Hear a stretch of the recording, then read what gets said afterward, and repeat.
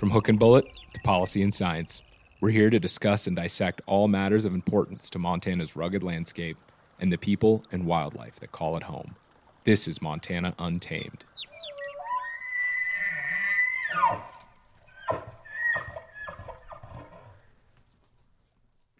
The mission of Backcountry Hunters and Anglers is to ensure North America's outdoor heritage of hunting and fishing in a natural setting through education and work on behalf of wild public lands, waters, and wildlife.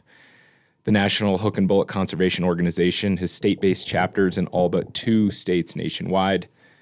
In Montana, the group advocates for protecting large parcels of backcountry fish and wildlife habitat, as well as the opportunity for traditional non-motorized hunting and fishing experiences.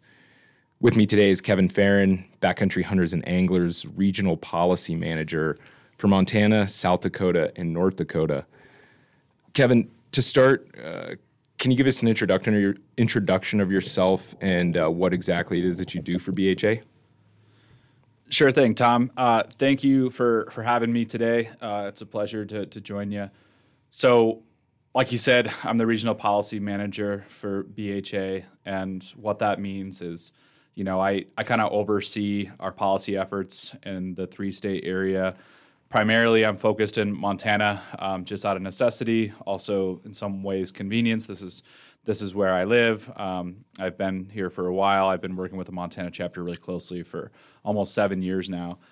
And, I'm not the one making decisions on our policy per se. We have chapter boards in each of our chapters. And, those are salt of the earth, grassroots, hunters and anglers that know the issues, know the local, pros and cons of certain things that we're being faced with. And they're the decision makers for our organization at the chapter level. And so a lot of what I do is kind of taking orders from our chapter board, but also, helping support them in their decisions, helping provide guidance. And, here in Montana, I have the luxury of really taking it kind of a step further. I'm engaging with legislatures, I'm engaging with Fish and Game commissioners, and so really just kind of having a finger on the pulse on all things policy related that are related to our mission. Is that relatively new for BHA to have? Lobbyist is not a great term. People don't love that word, but having a lobbyist in the Capitol during these legislative sessions, is that a new approach, or have you guys been doing that for a while? It's somewhat new. So we do have a lobbyist here in Montana. We have for the last 3 sessions. That's not me. That's an addition to me. So that's another thing is I work closely with our lobbyist. Right. But some other chapters have lobbyists as well. We on staff have essentially a lobbyist in D.C. as well. That's our government relations director, Caden MacArthur. He's phenomenal, but he does a lot of lobbying too. I don't know if he goes around introducing himself as a lobbyist, but it's certainly something that he does. And you're right, it does, I think, have a negative perception. But the reality is that if we want to get anything done, whether it's here in Helena or it's in D.C., then we need to have influential conversations with decision makers. Mm-hmm. And that's what a lobbyist does. Right. It's become a dirty word, I think, because people like to point out lobbyists that are advocating for things they don't agree with. But in this case, right, I think that you would probably understand that we have a lot of people supporting what we're trying to do. And they're probably really excited to hear that we have a lobbyist working in the Capitol, and we plan to have one back for the 2025 session as well. Right. Well, and I mean, that's how, policy is developed in the legislature, and, oftentimes it's enacted by the Fish and Wildlife Commission. At least that's how it works here in our state. So this time next year, we're going to have a new legislative session.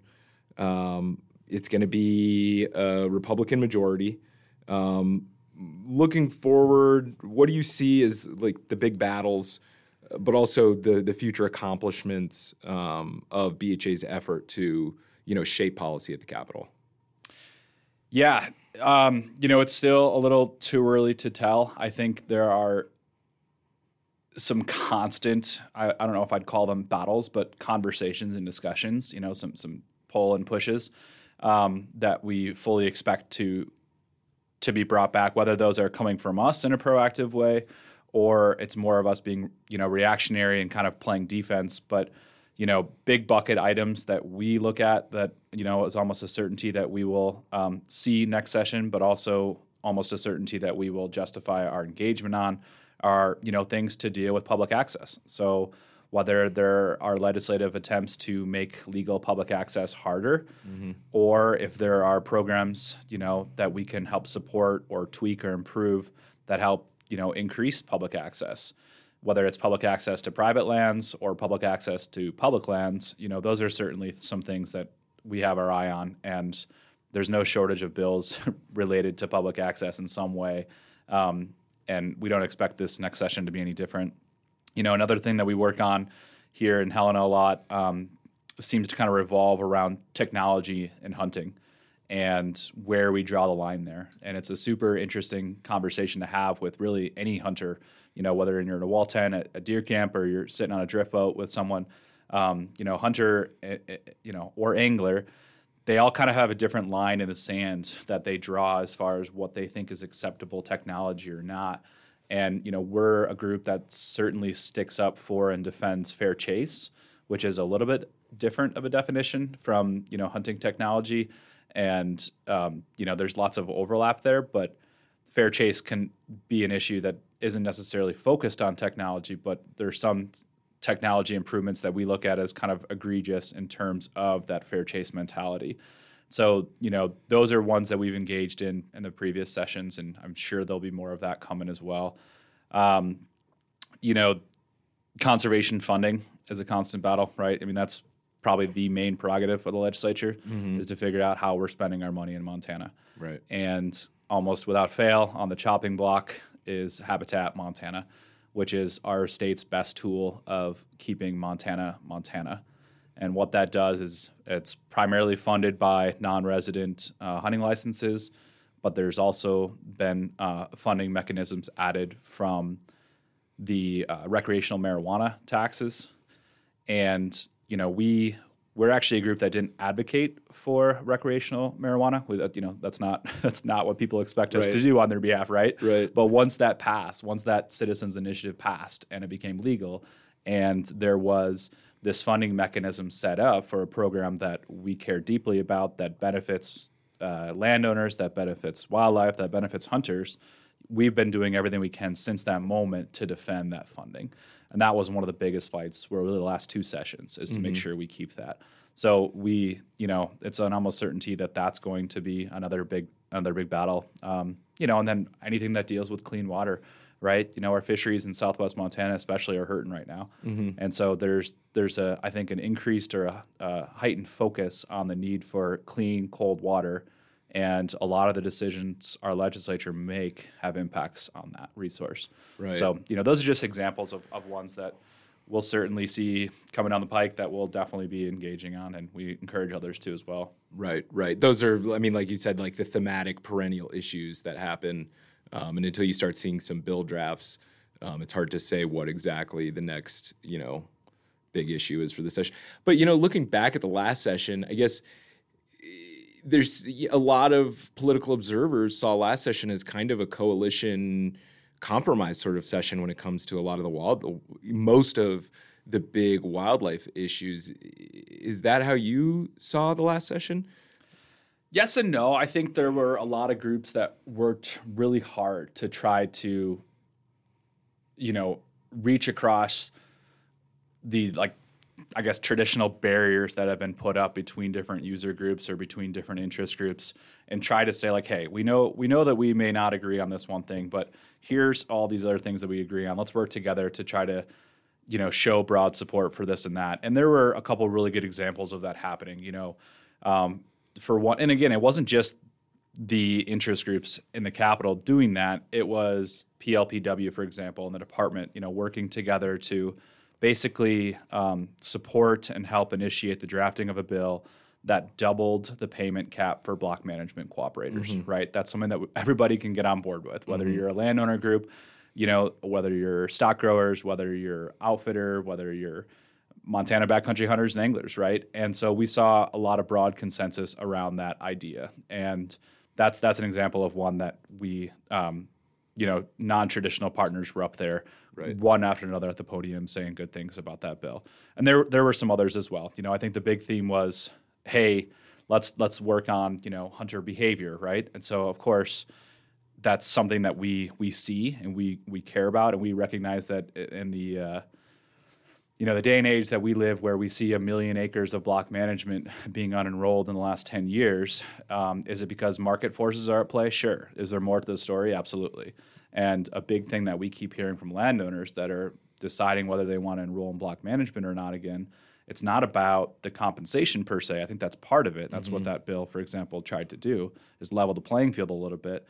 But it's also about hunter behavior and hunter ethics to a certain extent too. There's things that they're telling FWP that hunters are doing that are entirely legal, but really give hunters a black eye, and they were kind of disgusted by it.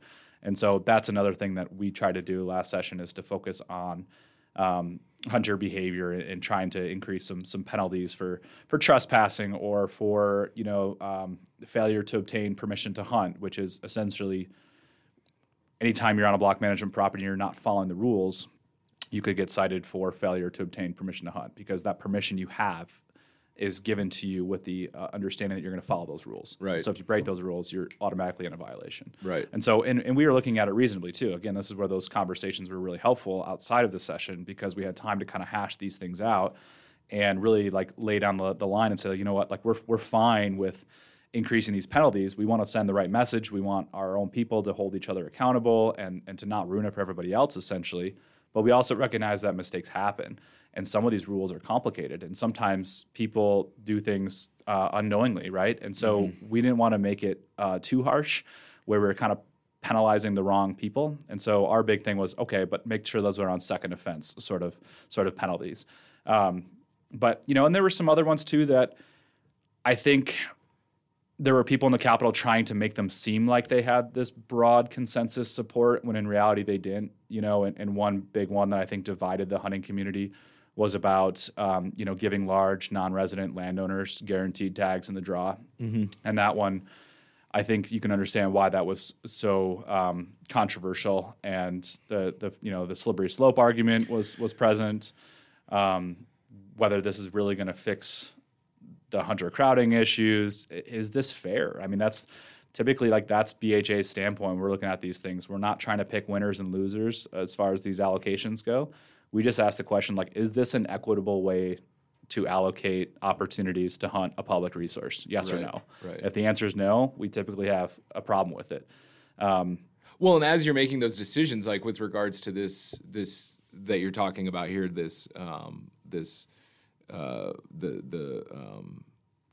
the private landowner, these elk tags, how much does the possibility of commercialization and the monetization of these wildlife play into that sort of litmus test that BHA is doing on whether you're supporting or not supporting policies? It's almost impossible to ignore that aspect of it. BHA is a group that typically, I look at hunter crowding, for example, as a numerator and denominator issue, right? You have the number of hunters up top, and then on the bottom you have number of acres of quality habitat, publicly accessible hunting ground. And we typically focus on the bottom number, right? Not so much fighting over who gets this or that. But where we do step in is when we feel like A, it's not equitable. And then B, whether it's leading us down a path that's actually going to make the stated problem worse. And so when we look at the privatization and commercialization stuff, it's really not us kind of turning up our nose at anything that can be looked at as privatization or commercialization. Let's be honest. We actually want to encourage habitat conservation, and that takes money. And so if a landowner is faced with developing their property or having an outfitter, come on their property and make some extra money to keep that property, within the family, we would certainly prefer the latter rather than the former. Right. Right. Over So the destruction of the habitat. Exactly. Yeah. Right. So it's not like we're anti-outfitter or anti-gouting. I actually would argue the exact opposite. Some of our biggest supporters and some of our first supporters really were wilderness outfitters and guides. And what better what better industry to create advocates than wilderness outfitters who are bringing new people into these wild lands and giving them this, unforgettable experience in the backcountry and telling them all about, why these areas are worth protecting. Like, they are some of our biggest ambassadors, quite frankly. But where we kind of feel obliged to get involved in some of these conversations, whether it's guaranteed outfitter tags or transferable or sellable tags, it's really from a standpoint of what's the end game going to look like, and what does that mean for hunters in general, not just the hunters who can afford for these sort of exclusive experiences, but what does it mean for hunters and what does it mean for wildlife management in general. And so when we talk about privatization and commercialization, we're really not selling or seeing people selling, an animal, right? What they're selling is an experience, and they're selling expertise and convenience, and all that's fine. Where it gets problematic is that they're also selling exclusivity. And that's a private land right, to do that. But what we see happening in Montana, and this, again, it's not just because of this, right? There's lots of land ownership patterns changing. It's a complicated issue. But what we're seeing is lands that were typically publicly accessible, whether they're in block management or you could just knock on the door, are now being exclusively offered to the people who can afford to go pay there. Right. And the reason why, those properties are so attractive is because they do have that exclusive access. That's not necessarily the best thing for wildlife management. That's not the best thing for elk distribution, for example. And so when we're encouraging that or enabling it, what we then see happening is these issues that we're also trying to work with landowners on, namely elk distributions, right? We see those actually getting worse and worse and worse. Right. And if, I'm kind of just getting off the rails here, but if we, like looking at some of the arguments we see from going to permitted areas to unlimited tags because they claim there's too many elk or we're above this socially set objective. The problem with doing that is we're basically opening the floodgates to hunters on the publicly accessible areas, which elk aren't dumb. Right. And so those elk are just going to then find refuge on the more exclusive or the properties that allow no hunting at all. And so if we encourage those sort of changes from permitted to unlimited in the name of elk management trying to get to objectives, our worry is that we're actually going to be making this problem even worse, not better. And so that's kind of how we're looking at these things. Okay. And we're offering alternatives at the table to these conversations. But if a landowner wants to make some extra money by offering exclusive access to their property, they have every right to do so. And that's not something that BHA is going to be fighting tooth and nail against. But what we are going to be doing is working on the other side of the issue as a way to make block management a viable alternative, right? Or promoting some of these other programs like the Unlocking Public Lands Act or things that are going to provide more to more hunters. 100%. Yep. Right. Yep. So there's a couple of things you touched on, and I guess my next couple questions are just kind of an opportunity to drill down a little bit more on those. Last session, BHA supported the banning of selling game camera pictures as scouting material, on public land. It didn't make it through. That's one example, but just generally, the technology and the ethics of fair chase. There seems to be, I guess, anecdotally, there seems to be a lot of consensus on these things about, these new technologies. But like you said yourself, it's really difficult. It's kind of a very philosophical question as to where you drill down on those things. So tangibly, what's it going to take to get more guardrails? On these, every session there's new technologies, right? So how do you bring that consensus about technology and its effect on fair chase into actual policy making? Yeah, and it's a tough one. Again, the easy answer is, well, I yield to my board, to help me make those decisions, right, or to help us make those decisions.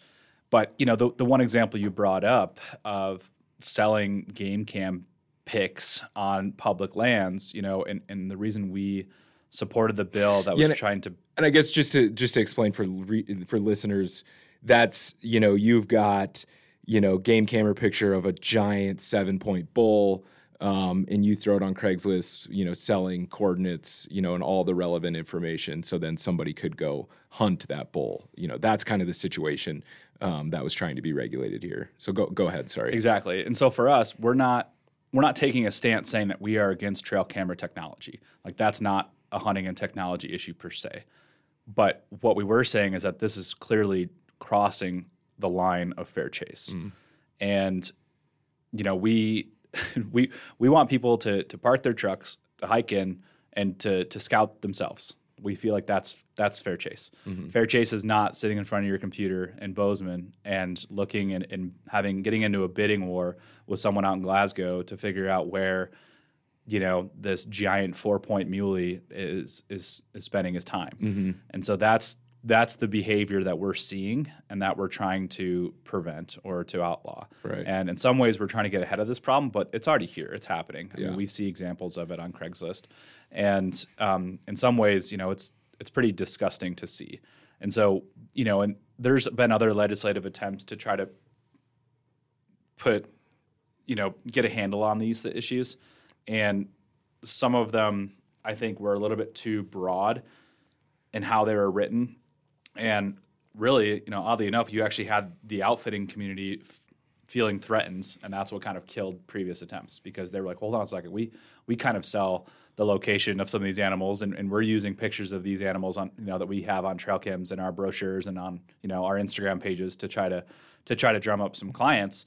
Would we be banned from doing that? And of course, that's not really what we were trying to stop here. It was a little bit different, a little bit more egregious, right? But it's a really tough one, and there's plenty of other kind of fair chase or hunting and technology issues that do come up, whether it's in front of the commission or if it's in front of the legislature, that we, I think, wisely kind of don't take a stance on. That we recognize, that people are going to have differing opinions on this. It's not egregious. It doesn't really cross that line that we have. And we leave it up to our members and supporters to kind of make that call. So we'll explain the issue, and we'll tell people how to comment and where to be to provide testimony, and let folks kind of have it out, and we'll see where we land. But that, that's an example of one that we have certainly put our foot down on. We've worked in Montana and many other states to support bans on using drones for hunting and scouting. Just this last session, actually, there was a bill that we supported that actually kind of put some more teeth into that. So it's been current law for a while. You can't do that, but it was kind of wishy-washy on what that meant and what the time limitation was. When it got down to the warden level, wardens were going, I don't really know. Is just having a drone in your pickup where you've got a hunter's orange vest on a violation? Yep. Or, do you have to be caught in the act flying over a bedding area, Yeah, and more people are using these to document their hunts, right? And so are they able to use these before they hunt and after they hunt, but not, while they still have that tag in their pocket? These were questions that we were trying to help answer, because the reality is that we're not anti-drone. I think they take some pretty cool pictures, actually. But there's a clear violation of fair chase in our mind if folks are out there using them to locate big game, or any game for that matter. Yeah. And it's almost like the technology is progressing so rapidly, it's really hard to keep up with. Yeah, I mean, that's like the paradox of like the technology in hunting and fishing, is that it develops so fast that by the time policy has had a time to catch up, it's changed again. And there's always this, lawless isn't a good term, but there's always this kind of interim period between when the technology drops and it's able to be used by a consumer or a hunter or a fisher or whatever. And in that amount of time that the policy catches up to figure out how you regulate it, And so it's just kind of this constant, game of cat and mouse from a regulatory standpoint. But at the end of the day, like a hunter using, like the Jim Poswitz framework of fair chase should be able to answer these questions, whether it's legal or not on paper. Folks should still be able to make those determinations themselves, I would feel like. I would hope so, but I guess I don't know if that's proven to be the case. Right. And the issue that we see too, as far as like trying to keep up with it, is when we try to get ahead of stuff, we usually get the reaction that it's like we are offering a solution that's looking for a problem, right? I've heard that before. Yeah, whether it's the commissioner or lawmakers, they just feel like, well, since they haven't seen it firsthand or heard of it, they don't think it's a problem, and they just kind of cross out the legislation and say on to the next thing. Like, don't bore us with this stuff that's not a real problem, right? Right. But then the problem is, okay, well, now we have to wait 2 more years before we can talk about it again. Right. And really, it doesn't take that long to have these uses established. And once those uses are established, it's a lot harder. It's 2 hunting seasons between legislative sessions. Yeah, but it's really hard at that point to tell somebody that, this $1,500 piece of equipment that they bought for hunting that they can no longer use. Right. And so it's an easy way to make people really upset, and whether that's e-bikes where people, and advertisers are showing you, the ability to use your e-bike wherever you want or your four-wheeler wherever you want. And then you actually like read the regulations and realize, oh no, these are motorized vehicles. I need to keep them on motorized trails. I can't do what they do in the commercial. Exactly. I can't drive this four-wheeler wherever I want. I need to stay on these routes. And I can't take my e-bike, every single place that a bike is allowed. Those, I would be upset too if I were in those shoes. But right. And that's current law and regulation. That's just kind of a misinformed user group.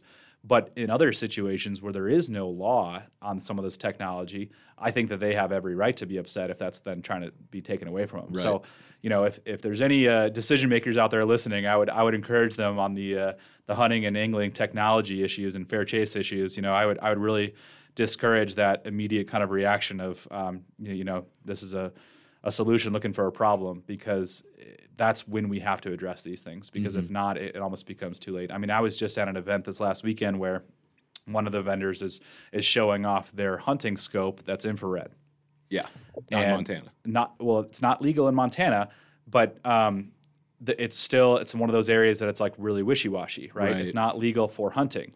Okay, well, if I'm using it in the morning when it's dark out, am I hunting at that point? It's not even legal hunting light. Right. And so, or how about the day before? When I'm watching animals bed down or get out of their bedding area, what then? What's the difference between?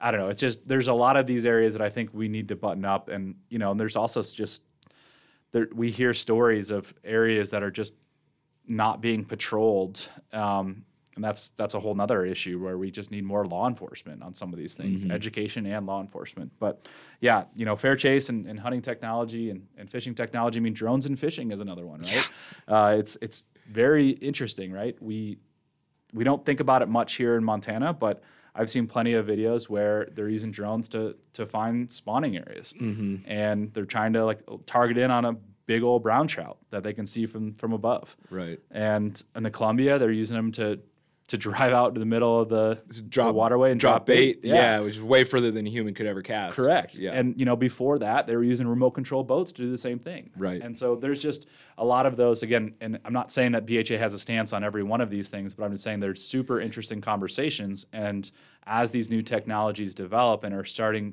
they're starting to realize other uses for them in the field, I think it's important for all hunters and anglers to pay attention and ask yourself, what are you okay with personally?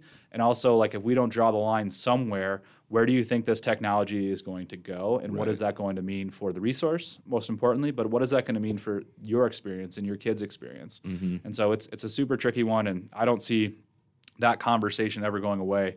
I see it actually ramping up. Yeah, and it'll just be a new thing every time, every session. Okay, so you made mention of this, but I think this is a big topic of debate. Hunter overcrowding on public lands. I think every session, everybody's talking about it.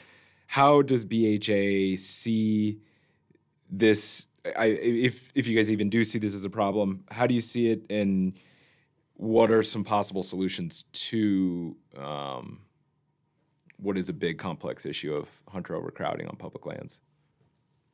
Yeah, I mean, I think we could have a whole podcast just on this one topic because I do think it has so many inputs and outputs to consider. It's not just hunting media's fault. Right.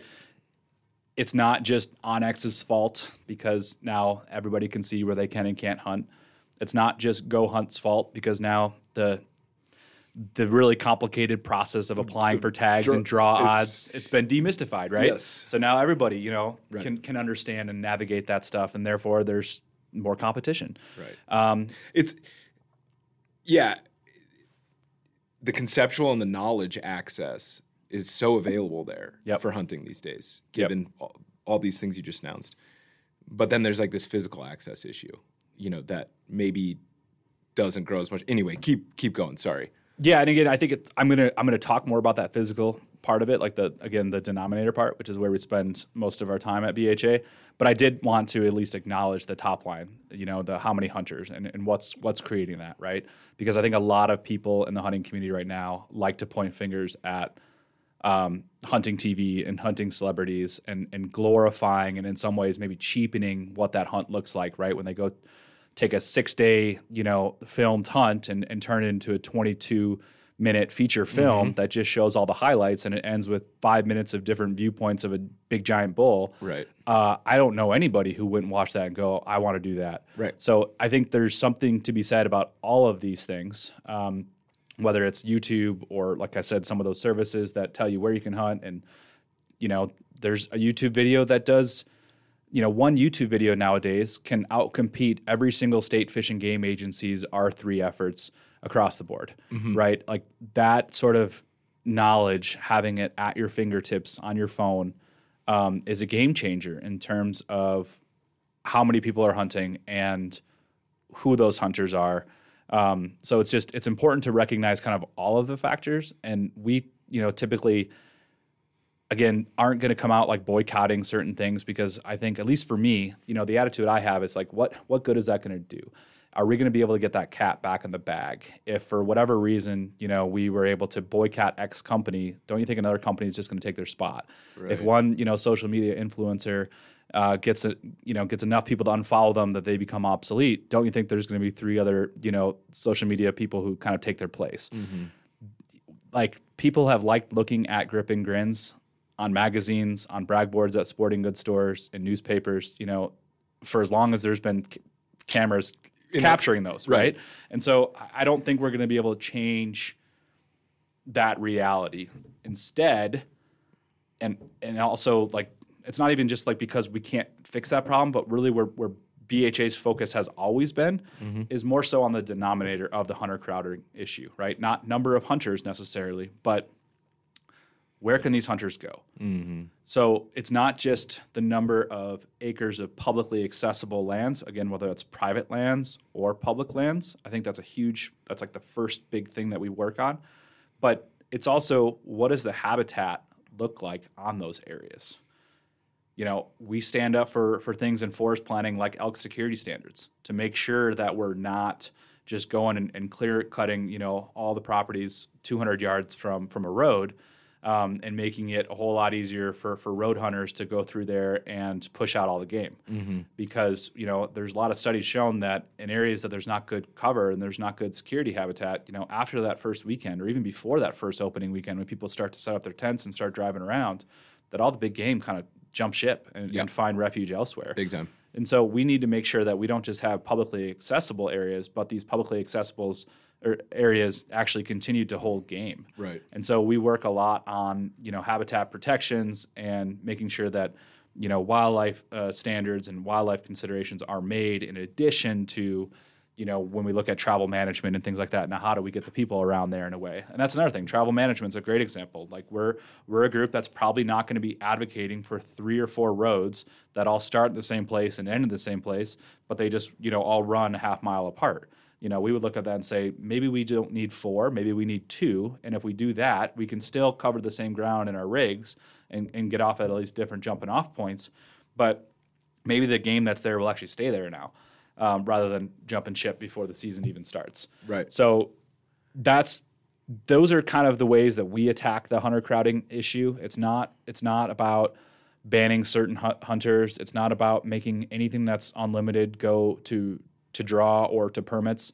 We just try to focus on how can we, stop people from pulling out of block management, right? And we look at that as, well, we can do that by paying block management cooperators more and recognizing, what they offer. We can also work on hunter ethics and hunter behavior. We can work with FWP to increase, penalties for people who aren't following the rules. Those are all examples of how we try to protect access. And there's also just programs and issues and areas that we see where people are blocking public access. And a lot of times we feel that's being done illegally. And that's something that else we did last session is we worked with Representative Green, and we introduced legislation to take the current fine for illegally blocking a public road, and we increased that 10 times. We actually started the process trying to increase it 50 times, but we had to kind of meet some folks in the middle and bring that back down a little bit. But the point being that, we're trying to address these public access, that denominator issue really from all angles to help with that hunter crowding. So because we do agree that it's an issue, and, it's kind of like that fair chase conversation where everyone has a different line in the sand.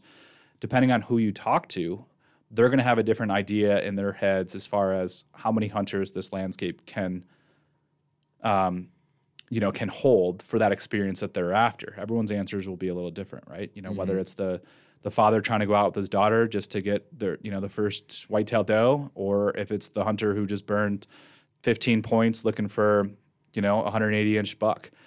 Everyone's going to have a different opinion on what that looks like. And so that's not really our place to say like what the ideal number is. We kind of look to the biologists to say, well, what can the resource withstand based on the harvest rates? And, so we kind of like pause on that side of the equation, but instead focus on that bottom denominator and figure out, what's a way we can just make more of it. How can we make more of it? Whether it's private land that is now enrolled in a conservation easement that requires public access or doesn't, conservation easements are great either way. Or is it advocating for the Land and Water Conservation Fund and making sure that that's fully funded at the federal level? So these federal agencies actually have money to acquire high value lands that open access or that offer phenomenal habitat, which is something else that BHA does. And the state level comparison to that is that Habitat Montana program that we talked about, right? That is used to both acquire properties for FWP, like the Big Snowy's wildlife management area, which was that we cut the ribbon on that just last year, or conservation easements where landowners, get to have their working lands remain in the or in the family. They're still private lands. They continue to either farm them or run cattle on them, but they kind of sign away their development rights and they say they're going to leave it as is, which is great. It's great for Montana. Right. But it also comes with an access requirement that public access must be provided and a certain number of hunter days has to be provided. It's all part of that contract. And so that's a really good way to address the hunter crowding issue because you're increasing that denominator issue or that denominator number pretty substantially. And that's a situation where we feel like, we can actually have an impact on that bottom number. It's kind of out of our hands, that top number. Right. And we don't feel like we're the group that should be making those calls. So with the issue or the perceived issue of hunter overcrowding, there seems to be kind of a paradox, I guess, where, you talk to hunters in the West and they talk about, overcrowding as being a huge issue. But then when you look at some of the national numbers on hunting seems to be in decline, right? So like, how do you guys see like this conversation about, the like, how do you square that paradox, right? That in some parts of the world we have too many hunters, and studies show us that elsewhere in the United States that we have less hunters, or we don't have enough hunters, or not that we don't have enough hunters, but that hunting is declining. Yeah, couple different things to point out here. So for one, The hunter numbers is a really interesting one because I think people will use it to justify whatever side of this argument that they want to be on. Okay. So the people that don't want to see hunting opportunities limited whatsoever will point to national numbers that show that hunter numbers are declining and a big problem. On the other side of the coin, you have folks who are complaining about hunter crowding, trying to say, well, yeah, but that's not here. That's not in this state. That may be somewhere else, but it's certainly not here. And there's also so much data out there that's kind of conflicting because of how complicated the license process is. And in some ways, because we're not doing like mandatory reporting here in Montana, and we're not asking the questions that we need to be asking. For example, when a non-resident buys a deer at El Cambo, with that is their upland bird license. Okay, so do we have a good handle on whether that person's actually hunting upland birds? Are they making separate trips here because of this? How many are they taking? And there's some questions that we'll ask on the phone surveys, but they're imperfect at best. And there's a lot that we can do on the data collection side to help get a better handle on this issue specifically. But I do think it's important for regional differences to be recognized and respected. And so, I grew up in northern Michigan. So I moved out west right after college. I've been in Montana, the last 8 years or so. And it's just funny when we talk about a hunter, distribution and how many hunters a 200-acre parcel can withstand in northern Michigan, that's super timbered versus a 200-acre parcel out here that if you have more than one hunting group, you're going to ruin it for their people just because of the landscape out here and because of how big game react to any sort of pressure. Right. And so it's a completely different conversation as far as, how much pressure can we withstand based on what that landscape looks like. And so that's another important consideration. There's a lot of focus in Montana on non-residents versus residents, right? Right. That was going to be my next question. Okay. How that's a huge topic of debate. Non-residents and resident hunters, who gets what? Yeah. Where do you see yourself in that conversation? Well, and I just think that it's really easy to say there's a problem, but I'm not the problem, or I'll be damned if you try to limit my opportunities or my hunting traditions with my family every single year. And so the easy way is just to point the finger and say, well, let somebody else make a sacrifice.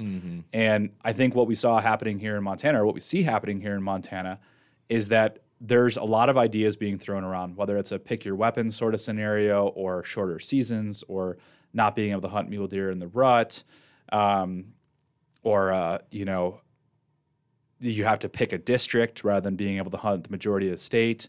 And all of those, I think, deserve consideration for sure. But I think the argument coming from resident hunters in Montana is before we have any of those conversations, before residents are forced to make these sacrifices, let's take a look at non-resident allocations and what we're allowing there.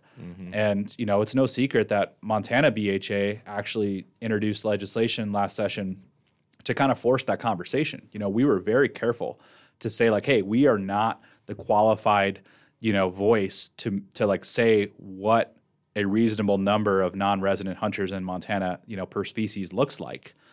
We also don't feel like the legislature is the right decision-making body for that issue either. And so what we did actually, because for years and years, previous attempts to try to address this issue, the can just kept getting kicked down the road. No one wanted to make that decision. No one really wanted to address it. And so we introduced legislation that just simply said, hey, it's time to have this conversation.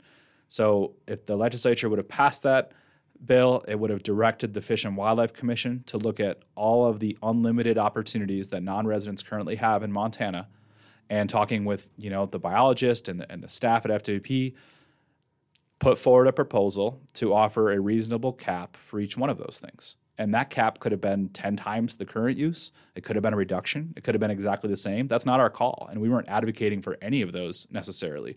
We were just saying, hey, let's have the conversation. And this seems like the best way to address it. Because what we recognized is that, hey, some of these other proposals we're seeing, whether they're in front of the commission or they're in front of the legislature, are things that we're not convinced are really going to solve this problem that we keep hearing about. And I'll just throw out a couple examples. If we were to make an area that is unlimited, if we were to make that permitted, for one, outfitters and guides are really going to lose their minds over that, because that makes it a whole lot harder for them to conduct their business with any like consistency. Right. And planning, foresight. Exactly. What's gonna be available. It really complicates things. Yeah. And so generally speaking, they would prefer, the over-the-counter kind of unlimited opportunities, which is understandable. But besides that, we also look at that and say, hold on, here are all these examples of elk districts already where they're permitted. And we have examples of ones that have moved to more liberal harvest, whether that's adding more permits or turning it into an unlimited, or going the other way. And it really hasn't fixed the issue of elk distribution, because at the same time, we're not addressing the fact that the bird hunters are unlimited in that same area. In a lot of cases, the doe harvests are unlimited. The cow bee tags are unlimited. And it's not just for residents, but for anyone across the country. And in some of these areas, they can get up to 3 elk tags per person, and they can hunt for up to 6 months a year, often on public and private lands. And so we looked at that and just said, hold on, this doesn't make sense to reduce, the number of permits, or to make an area go from unlimited to a permit area, if we're not addressing the fact that there's all these other unlimited options at the same time. And that elk or deer that's running for cover, he doesn't know if you have an upland bird tag in your pocket, or if you're just walking around with a cow bee tag. Right. It's hunting pressure, period, that needs to be looked at. So we were trying to take a more holistic view, and we had a lot of data to back up that it was time to take a look at that. It didn't get anywhere. And so what you see, what the other things being considered at the legislature, I just feel like we're a little bit more short-sighted, that weren't really addressing the holistic problem that we were facing. And those were, okay, let's limit non-residents to 2 weeks. Let's move the upland bird, dates back a little bit. Let's make non-residents pick their weapon. Let's make them pick their area. There's all these other other ideas being thrown out, which again, I think every single one deserves consideration. But if a non-resident or resident is forced to pick a unit or to pick a weapon, is that going to solve the problem if there's still an unlimited number of bird hunters and fall bear hunters and doe hunters and cow bee hunters out there at the same time? So that's all we were trying to do, is force the conversation and say, hey, we need to look at this big picture, which is hunters on the landscape at these times. And we're not going to claim to know the answer, but we trust the process to find what would be a more reasonable solution. And it's not unheard of, right? We did this a couple decades ago when it came to deer and elk for non-residents, right? Those are capped at a certain number. It's unlimited for residents in Montana, but it's not unlimited for everybody outside the state. And I think everyone can acknowledge that doing so would just be unsustainable. And, if Montana continues to grow at the pace it is, maybe in 10 years we'll be back at this table talking about how residents, can't be unlimited on these things too. Right. I certainly hope not. Yeah. But if we don't get a handle on something and we don't continue to work on the denominator of the issues, I think it's, in some ways unavoidable. So back to the access side of the work that you guys do. Conservation projects like easements and others aimed at increasing access are a big part of your mission. Given the makeup of, the land board, is it more difficult now? Do you have concerns about the viability of these projects moving forward with the land board in its current and probable future makeup?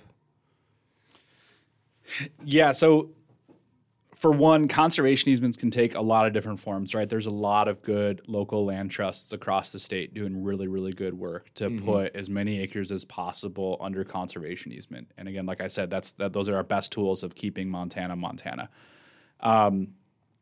The ones, and we like to celebrate those and give credit whenever we can on those, but really those sort of regional land trusts doing really, really good work are usually not ones that we engage in.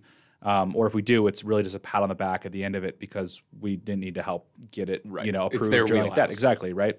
But when it comes to state ones, using Habitat Montana money, those conservation easements are a much longer process. There's definitely opportunities for public comment, and as an advocacy group, we call ourselves the voice for our wild public lands, waters, and wildlife. Like, that's what we try to do, is to get people to use their voice to support programs and opportunities, to forward conservation initiatives, to keep wild lands wild, and whenever possible to try to create more public access and public opportunities. So I don't think the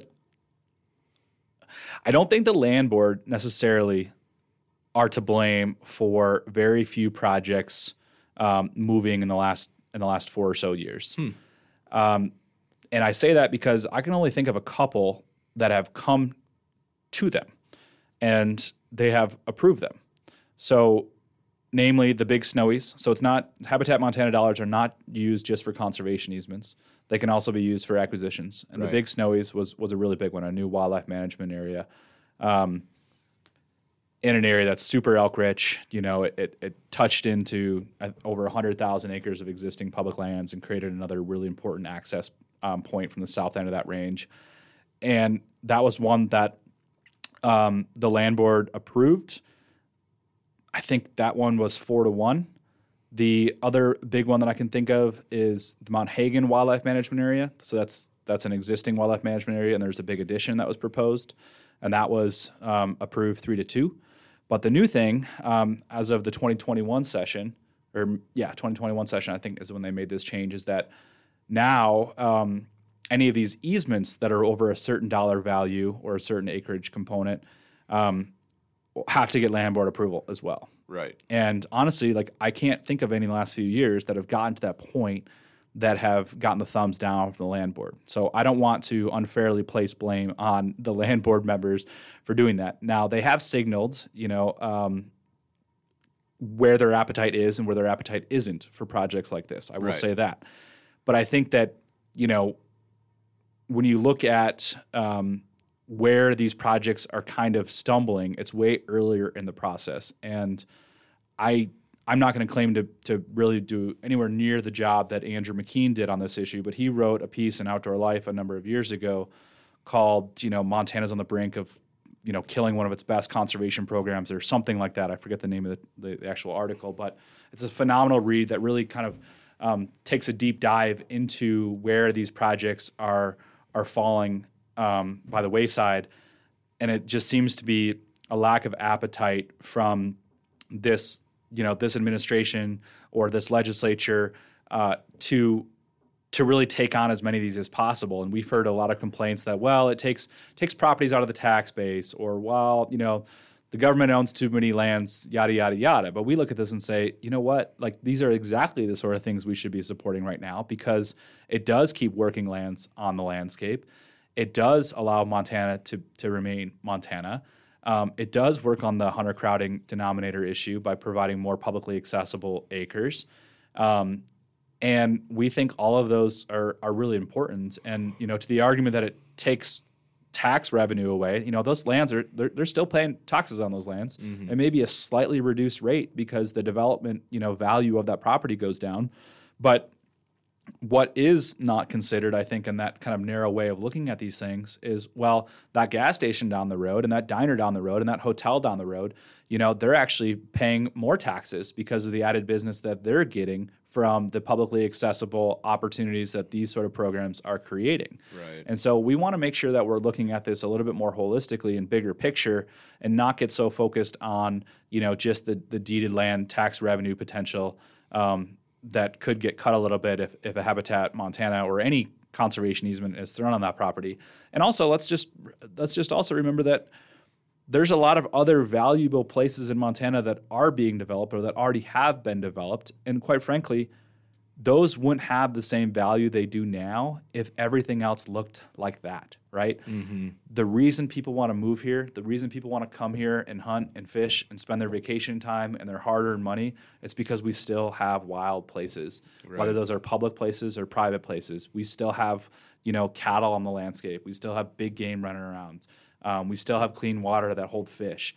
And the more of that we can conserve, the better that is for Montana, for the people that live here, the people that want to come recreate here, and for Montana's economy. So I just think we need to look at it a little bit, further down the road and a little bit bigger than just that deeded parcel. Right. And so that's why we're such advocates of, conservation projects like that.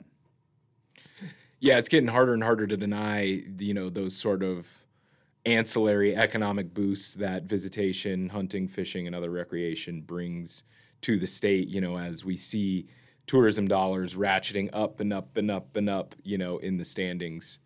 Yeah, and just one more thing about that too, as this battle kind of plays out in the legislature about this Habitat Montana money. Again, I said that it's funded primarily by non-resident hunting licenses, which is true, but once that citizens initiative to legalize recreational marijuana passed, they created an entirely new influx of cash for this program. Big time. And the governor, who to his credit has had some really good votes on the land board, loves to celebrate the Big Snowies acquisition. I just heard him talk about it at an event just last week. Yep. And he deserves credit. Like, he was a big champion on both of those things because he has a seat on that land board, right?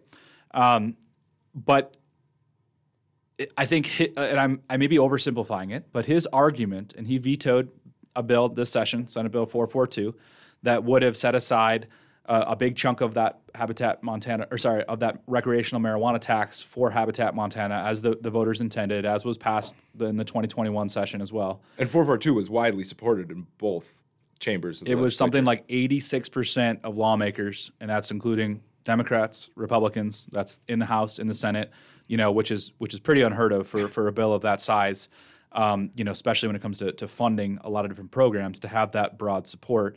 It was a great compromise, and yes, the governor vetoed it, and that alone was controversial because the governor obviously has the right to veto anything that they wish to veto. Right. But what happened there was the governor vetoed it in the last day of the legislature. Mm-hmm. And what happens when the bill is vetoed is the legislature has the ability to override that veto with a 2/3 vote, which, if you look at how many people voted for it in the first place, had the votes. It certainly had the potential to do that, right? And the lawmakers were upset because they never were given the opportunity for that poll override. And they claim they didn't realize the governor vetoed it, and just a few hours later, or even less than that, the session was adjourned. Right. And so then we have a situation where the governor's saying, I vetoed this bill. It was during the session. Mm-hmm. You guys had the opportunity to override it. You didn't. And the legislator's saying, well, we didn't know. How are we supposed to have that vote if we didn't even know? Which this just finally ironed out, didn't it? Kind of. So it was challenged legally. Right. And the ruling was that, yes, it was an unconstitutional maneuver. And so it'll go to a veto override vote, or have they done that yet? They have not done that yet. And as far as I know, the holdup is around whether this decision is going to be appealed or not. Oh, I see. So it's not quite done.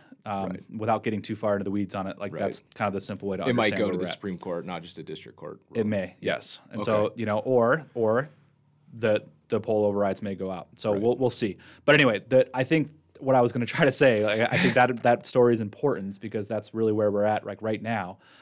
But in his defense, I think that what the governor is saying is that, hey, we already have enough money in this program.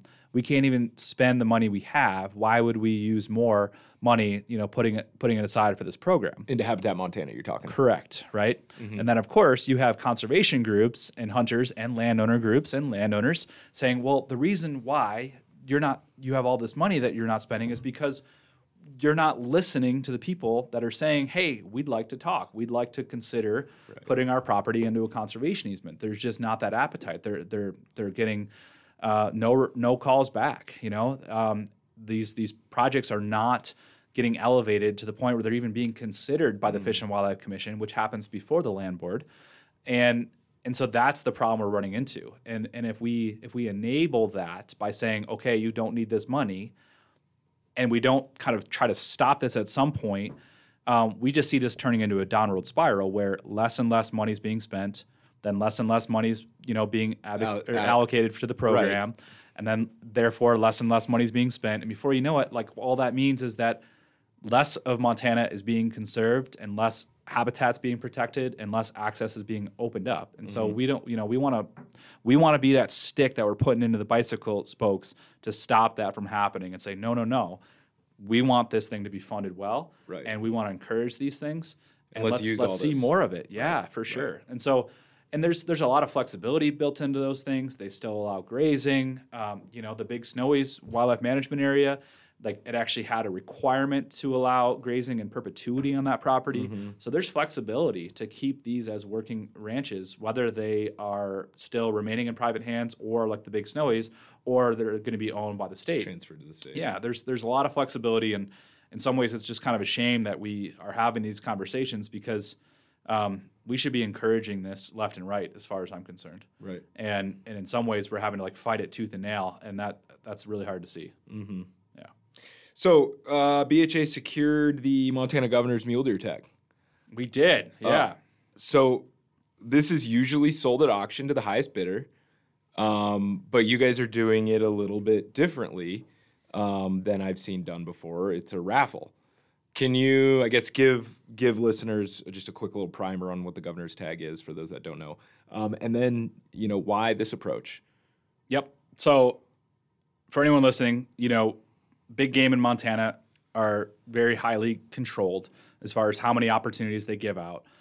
There's more opportunities for things like deer and elk, but things like moose, sheep, and goat are really controlled and really premium and hard to draw. And then with deer and elk even, you have a bunch of districts across the state that are super coveted, limited entry, and those are done either from a management perspective or just because they want to offer different sort of opportunities to hunters, right, where it's not just like going to fill your freezer on a little rack. Trophy management. Yeah, you could have the opportunity in a few different areas in Montana to get a 350 bull. Right. And so what the state does is they allow one tag for each of those 5 species, so moose, sheep, goat, mule deer, and elk, to be sold that's valid anywhere across the state, so any of those highly coveted areas, for any open hunting season, any weapon. So it's a pretty premium opportunity, right? Pretty premium. And and it goes to habitat organizations. It does. Or it goes to wildlife conservation organizations. Conservation organizations are given the opportunity and responsibility to use that to raise money. Right. The money entirely goes back to FWP. Mm-hmm. Where it's really unique is that the money is earmarked for conservation and the benefit of that specific species. That particular species that the tag is good for. Exactly, which is unlike any other tag income or even the super tag, which is yet another set of very similar opportunities that are statewide that you can go buy, a $5 chance on FWP's website for those. But that money goes towards law enforcement and to public access. 2 great programs. Mm-hmm. But what's different with these statewide opportunities is that, the one that we have for mule deer, every single penny raised goes back to mule deer conservation and benefits. And that's just unique. And when we look at, the state of mule deer in Montana, it's kind of really needed right now. Mm-hmm. So anyway, those 5 opportunities, traditionally, like you said, have always gone to these conservation orgs who then use them as an auction. So basically, you go to a banquet and you raise your hand if you have the money to play that game, and whoever's hand is left standing at the end, they get that tag. With moose, sheep, and goat, there's no flexibility. The way the statute's written, they have to be auction tags. Oh, really? Mm-hmm. We noticed that when you actually read the language, that there's flexibility with both the elk and the mule deer tag. Those can be done via auction or raffle. It's never happened, but there's flexibility there. Right. So going back to 2022, really, we pitched the commission on letting us have a chance to show that there's a different option here, that we can try to raise the comparable that was part point. of your guys' application to the commission, was to do it raffle style. It was, yes. Okay. And so we were given the no vote in 2022, mm-hmm. which would have been for the 2023 tag. Right. So we came back again a year later with basically the same but refined pitch and tried it again, and we struck a chord, and the commission was intrigued. Specifically, Commissioner Burrows down in Region 2, he deserves a ton of credit because he spoke up in defense of it and basically shrugged his shoulders and said, "Why not? Let's give it a shot. Let's see." And I think he recognized that, we're in a day and age now where we can sell these sort of opportunities online and we can promote it to people all across Montana, all across the country, really, and we can do it in a way where everybody, you and I, Tom, can spend $20. Right. We can either go to the bar after this and have a couple beers, or we can put in for a statewide Montana mule deer lottery. Right. And we just love the optics of that. We think it was the right thing to do when it comes to allocating our public wildlife. And so we fought really hard to kind of pitch the commission on that idea. And in the end, they said, "All right, show us that it'll work." I think there were a couple. Well, I know there were a couple that voted against it that were really skeptical, that didn't think we would be able to raise anywhere near the amount of coin. Yeah, because that's kind of the gamble. Is yes. Is it going to fundraise as much as one of those auctions will? And if that ends up being the case, if we do this and it comes back and we raised half as much as what the auction did, I think that's going to be pretty damning for this approach, right? And I don't think that you're going to see us stand up at the next commission meeting to try to say, "Give us another chance," right? Because what's most important here is we raise as much money as possible for mule deer, right? That's what we want to do. That's the start and end of this. That's thing. the start and the end. Right. And our goal, is to prove that it works, and then to make sure that others like Mule Deer Foundation, who are the ones that have traditionally gotten this tag that they use at their Hunt Expo in Utah to auction off, maybe it will get them to look at this and say, that's intriguing. Maybe we don't have to give our wildlife, the opportunity to hunt our wildlife to just the person who can afford it, right, or afford the most, right? Maybe we should look at doing a raffle like Montana BHA did. Right. That's our goal. Our goal is not to take this away from other, really deserving conservation orgs. Our goal is to send a message, not just, for this situation here in Montana, but elsewhere, that like, hey, things have changed.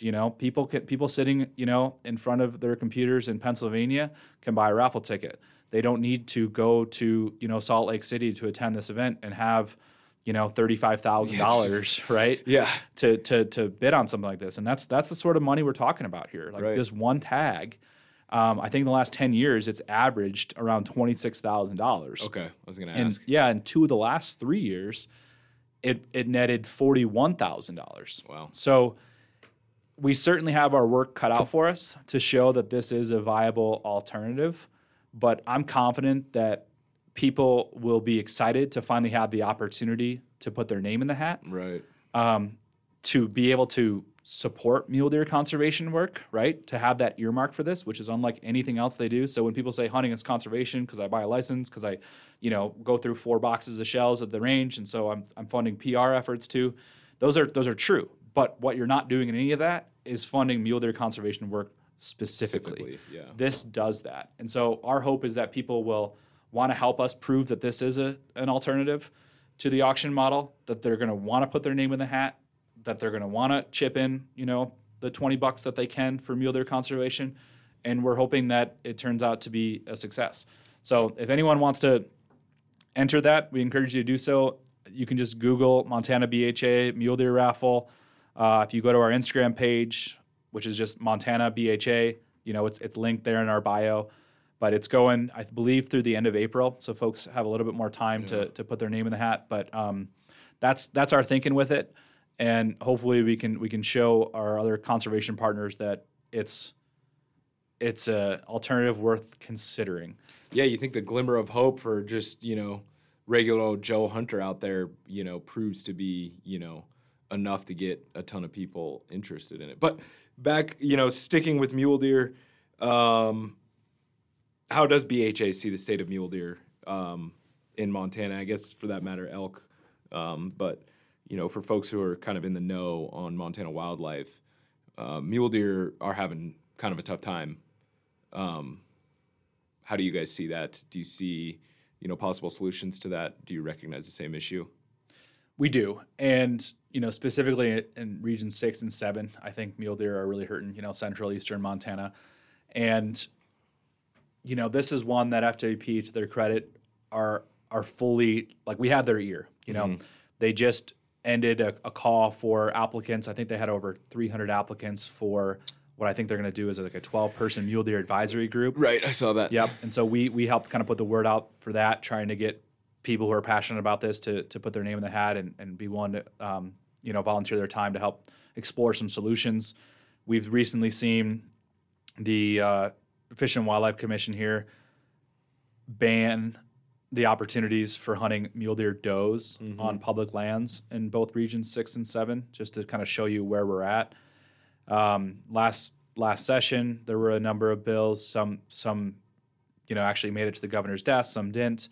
That were all kind of about mule deer hunting. And one that did is it limited the number of mule deer does that non-residents can hunt to 1 or 2, I believe, depending on what license they had to accompany that.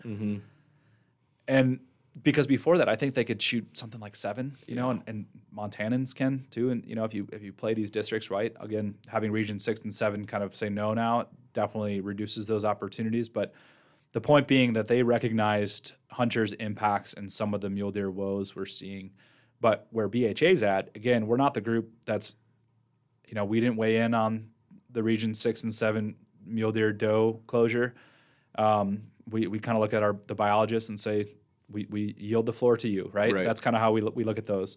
But what we have done and what we will continue to do is fight for conservation funding, fight for funding for disease tracking and prevention. We want to do as much as we can to educate our hunters on CWD management and how we stop the spread and how we get that under wraps as best we can. There's other diseases that we'd love to see addressed as well. But really, for us, it's about the habitat and making sure that we have the opportunities we want once we kind of draw those tags. Where it gets really complicated, though, is what do those legislative or regulatory solutions look like, and what's our role in those? And I think our role is really more of like an educating for our people and saying, hey, this is being considered. Go ahead and speak up, because we're not the group that's going to stand up there and be advocating for, most likely, I don't see us advocating for things like antler point restrictions or big changes to season structures and things like that. Because really what all of those are attempting to do isn't necessarily to address herd health. It's more so to address a certain hunter user group's preference on how they want their mule deer hunting experience to be. Whether that's they want to go out there and hunt for 2 weeks looking for that 170-inch buck and not see anybody else out there, or if it's the mule deer camp tradition where 3 families share a bunch of wall tents and that's how they have their Thanksgiving every year, or it's the meat hunter that he goes out and shoots the first legal deer he can because he's just insistent on eating venison. Right. All of those people are our people, right? They're people that value fair chase, that value our wild public lands, and so we don't feel necessarily like obligated to speak up on a lot of these little minor changes to what we do about mule deer, but we certainly want to elevate the conversation and have it because we think it's really important. Right. But we're not going to claim to have the answers. We just hope that other people get engaged they can. Because honestly, like if you were to go off of what we hear from our small circles, which I think are really passionate mule deer hunters who have the time to get out there and are looking for a mature deer, those sentiments are very different than what we see, from FWP's surveys, which is from the general Montana hunting population. And then there's a whole other group of people that are saying, well, don't trust those surveys. They're misleading and people don't even know what they're being asked and all that. And I think there may be a little bit of that, but the numbers are pretty overwhelming, like that we want our opportunities.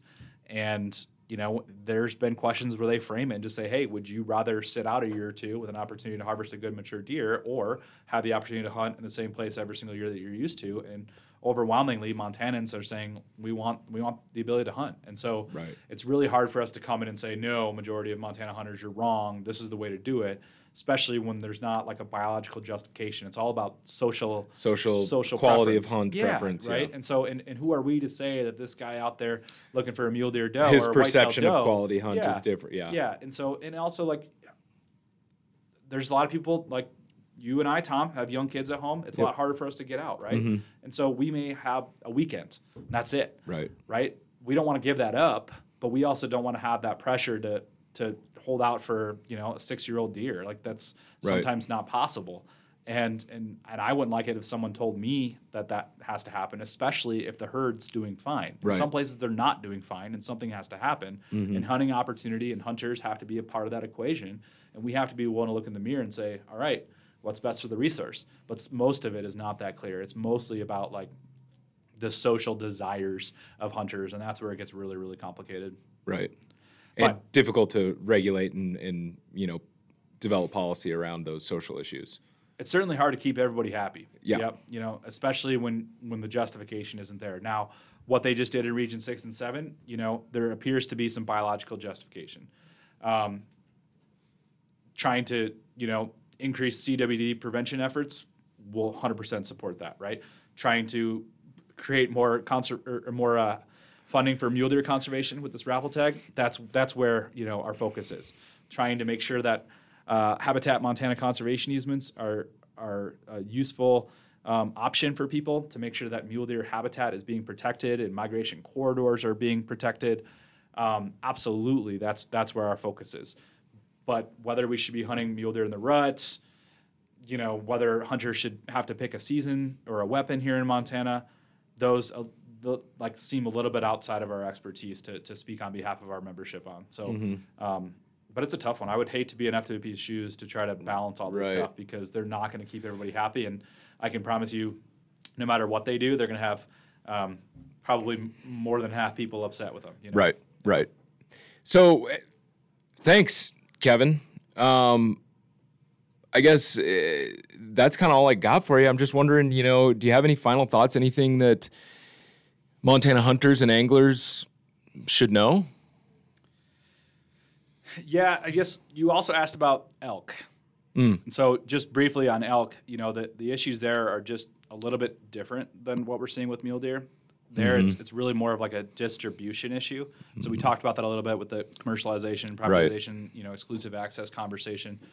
But there's also something I think that hunters should be aware of happening right now where the United Property Owners of Montana is suing Montana Fish, Wildlife, and Parks and how they manage elk and what options they offer for landowners. And if they're victorious in that, it's really going to upend wildlife management as we know it in Montana.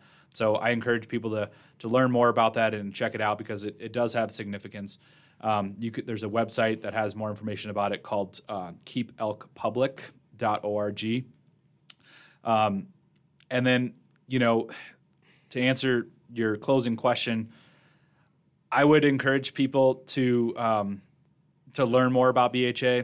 Follow us on Instagram, Montana BHA. There's ways to sign up to our mailing list on our website. You don't need to just jump the gun and become a BHA member and give us $35 a year. We'd love for you to do that. But more importantly, just try to use your voice, and that's what we do is we try to educate people. We try to give them the tools to go be advocates. And we recognize that Montana hunters, we really, if we're going to make a difference, like hunters in general, not just Montana hunters, but we are overwhelmed and outnumbered in terms of the non-hunting public. And if we are going to be able to protect the things we love, I don't think we're going to do so by making half of this country, become hunters.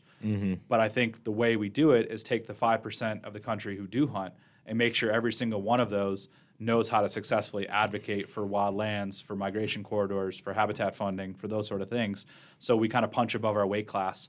And that, to me, is how we protect our hunting heritage and our fishing heritage. So along those lines, please learn more about BHA. Reach out if you have any questions. We are doing our big annual party this year in Minneapolis. It's a really fun time. Lots of seminars, lots of vendors, a lot of kind of unique events, cook-offs, calling competitions. Right. It's a blast. There's things for kids to do. It's going to be great fun. So, a lot going on, but I've been here long enough to know that we can make a difference. And it's important that hunters don't feel like their voice doesn't matter, because it really does. I mean, I've sat in enough hearings and commission meetings to see where 3 educated people, can stand up and change the entire course of the conversation. Right. So that's one nice thing about Montana, is that we are still kind of a small population state, right? And I think just a few people speaking up on these things can really make a big difference. And with that, the one thing I would say in closing is that it's an election year, and someone once told me that 90% of the decisions based on hunting and fishing and conservation and those sort of things, happen on election day. And that's kind of stuck with me over the years. And I think there's a lot of truth to that. So, make sure that folks listening are, engaged and educated on who they're voting for. And I'm not just talking about the top of the ballot, but, all those land board seats that we talked about, make sure you're voting for people that are going to be willing to give the green light when a good project comes across the land board. And look down, down ballot too, to your local representatives and senators and see kind of where they stand on these things. What does their voting record look like? BHA's a 501c3. We can't endorse. We don't endorse. But we certainly can talk about what's happened in the past and hope that people can, take that information and look forward and have some local conversations with their people too. That's another thing, is that it's amazing how approachable our local representatives are. And, they'll sit down and have coffee or a beer with you, and you can let them know. They may not agree with you, but it's a great way to meet the people who represent you in Montana. We have the luxury to do that. Right. Yeah. Well, awesome. Thanks, Kevin. Yeah. Thank you, Tom. Montana Untamed is a podcast from the newsrooms of Lee Enterprises Montana newspapers. Visit any of our websites or subscribe wherever podcasts are found. For the ones who work hard to ensure their crew can always go the extra mile, and the ones who get in early so everyone can go home on time, there's Grainger, offering professional-grade supplies backed by product experts so you can quickly and easily find what you need. Plus, you can count on access to a committed team ready to go the extra mile for you. Call, click Grainger.com, or just stop by. Grainger, for the ones who get it done.